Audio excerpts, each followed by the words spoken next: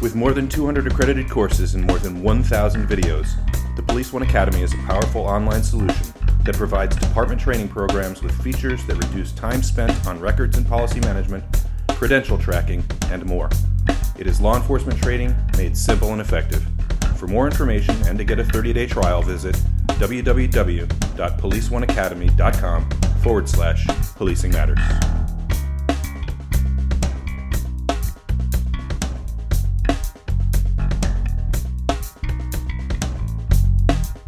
Hello, and thank you for clicking, and thank you for listening to Policing Matters. I'm Doug Wiley. Hey, this is Jim Dudley. Jim, one of the most fundamental aspects of community policing is to have cops personally, proactively interacting with the community. And it's kind of difficult to do that when you've got 2,000 pounds of squad car wrapped around you. Your windows are rolled up and the radio is screeching. And you're basically walled off, completely shut out, unless and until you have to get out of your car and deal with the problem, as opposed to being out there on the street. Many agencies across the country have radically increased their foot patrols, particularly in places like downtown business districts, where that kind of sidewalk presence can prevent anything from cell phone thefts to thievery in the stores, that kind of thing. So that type of presence has been increased in many places, but foot patrols are not the only way to achieve that more street level direct contact with citizens. What are some of the others that you can think of? Well, I could think of several. In today's law enforcement realm, the one thing I got to get out of the way right away is the Segway. Who ever thought that was going to be an effective role in policing? And I'll tell you, I'm sure I'll hear the letters or the listeners telling me how wrong I am about a Segway and how great they are. Bring it on. I do not see any value in the Segway. Yes, it brings cops closer to people, but so do cops on foot, cops on bicycles, cops who stop and get out of their car and walk 15 minutes. That's achievable. But Segways I have a hard time with. Police mounted units or horse patrols. It's a dying breed, and there are only a couple of handfuls of law enforcement agencies with inner cities that have mounted patrols. I certainly see the value in more rural areas. Even close here to San Francisco, we have unincorporated areas that are patrolled in our north, south, and east counties. We have volunteer mounted patrols. We have search and rescue patrols, sworn in civilian, and they are invaluable when it comes to terrain not accessible generally on foot. Right. So those are very valuable. And there's a great community policing component to them. Kids love horses. Who doesn't love a horse? Who doesn't love a horse? Right? Except for that, every once in a while you get a moron at a demonstration that punches or kicks or slaps a horse. And that person, there's a special place in hell for that person. Yeah. But generally, everybody loves a horse. They look good. You want to get a picture with a mounted guy or woman on a horse. All kinds of great community PR.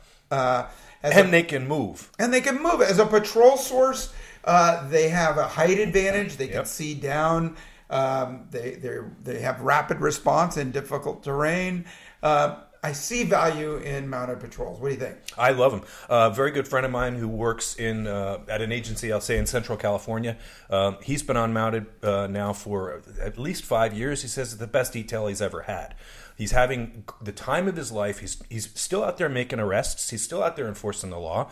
But he's that guy who's wandering around downtown, fill in the blank. I'm not going to name the agency. Yeah. And everybody knows him. Everybody knows him. He's officer friendly. He's officer friendly, exactly. And he's having the time of his life. I can tell you that, as much in favor as I am of mounted, I also really like bicycle. I think the bicycles too. I think the bicycle is a fantastic tool because, again, you have that degree of mobility. You're not going to go 55 miles an hour. You're not going to be screaming like you would in a squad car. Sure. But you can get from A to B relatively quickly and cover plenty of ground and still have that you're eye level with the citizens. Sure. And you get to talk to people, you get to know people, you get to know your area. Mm-hmm. You get a better, I think, feeling police presence than if you're in a squad car. Now, the squad car has its place, of course. It's never going to go away. But I'd also say, look at the motorcycle. Motorcycles are, and first off, it's a easier thing to maintain, and probably cheaper than a vehicle, than a car. And again, you get from point A to point B. You have the opportunity to get off the bike and talk to people. It's just a more. It presents police in a way that more humanizes them. It's my opinion. Well, I agree with you on the bicycle front. I believe the officers should be trained. I don't think anybody could just jump on a bike and say, I've done this before. Oh, no, that's specific training. Right. Very specific. Yeah. And the accessibility factor is huge. I think the devil's in the details, too. I've seen officers be very effective on a bicycle, and I've seen some that just fly right by their beats and businesses on their beats.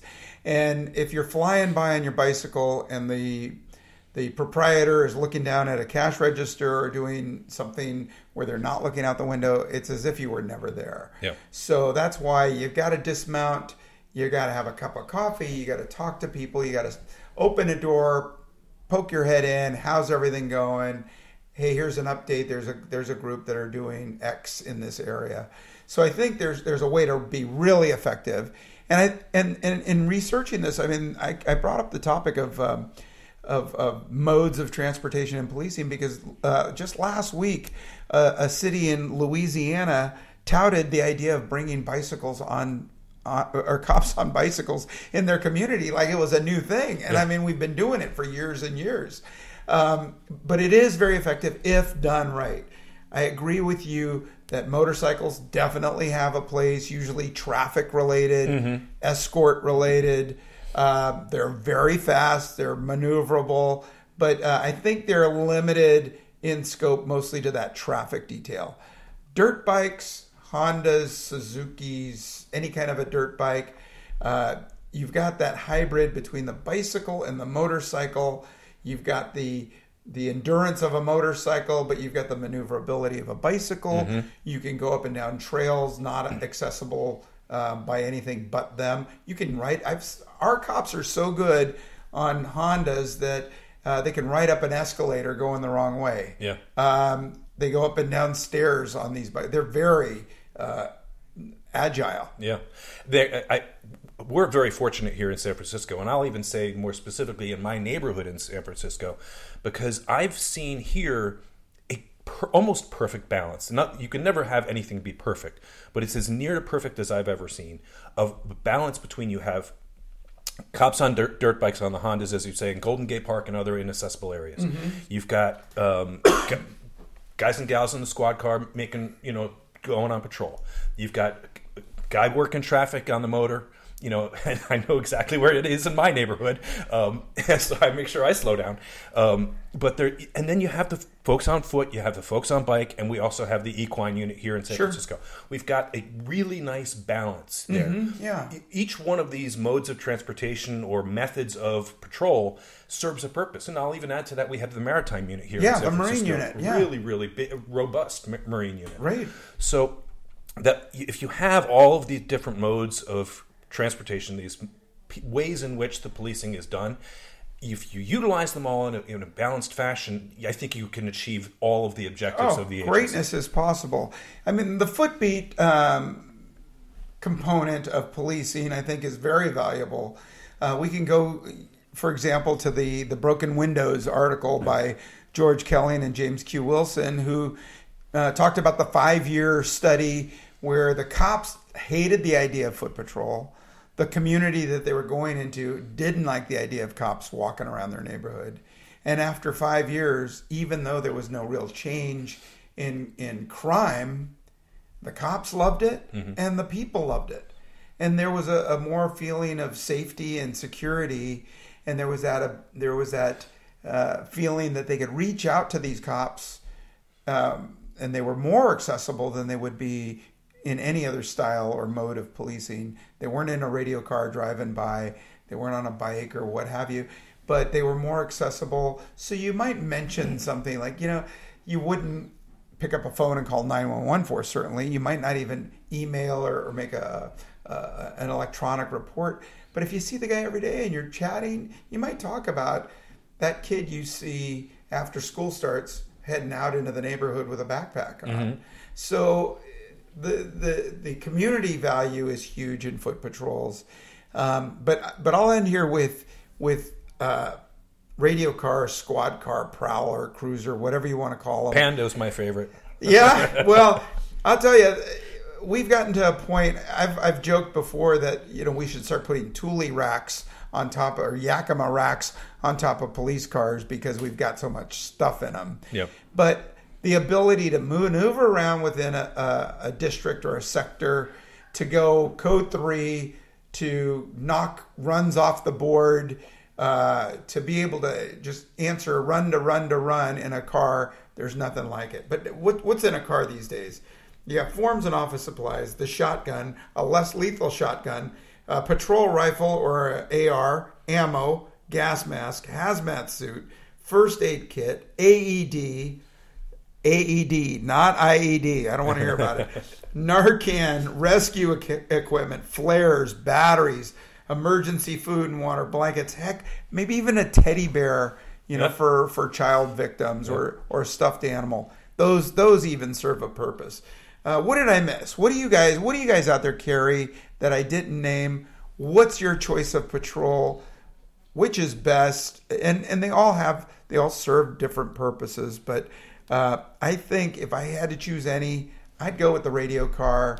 Maybe I'd build in a component where, an hour per shift, you get out of the radio car and go to a populated area within your city, your district, your town, and get out, shake some hands, talk some people up. What do you think? I think it's great. I think you can achieve the foot patrol presence while also maintaining contact with your squad car. Yeah. You can park your car, get out, like you said, walk around for an hour, make sure that you're visible and present, and then go back on your runs, go and call to call, like you'd said. Yeah. So it's even in places where you have staffing problems and you have a lot of calls that you have to address, if you carve it into your daily routine, if you will, and we know nothing is routine, then you can achieve this objective. Now, again, we're very fortunate in San Francisco and other large metropolitan areas where the agency is large enough where you can have, maritime, you can have equine, you can have motor, you can have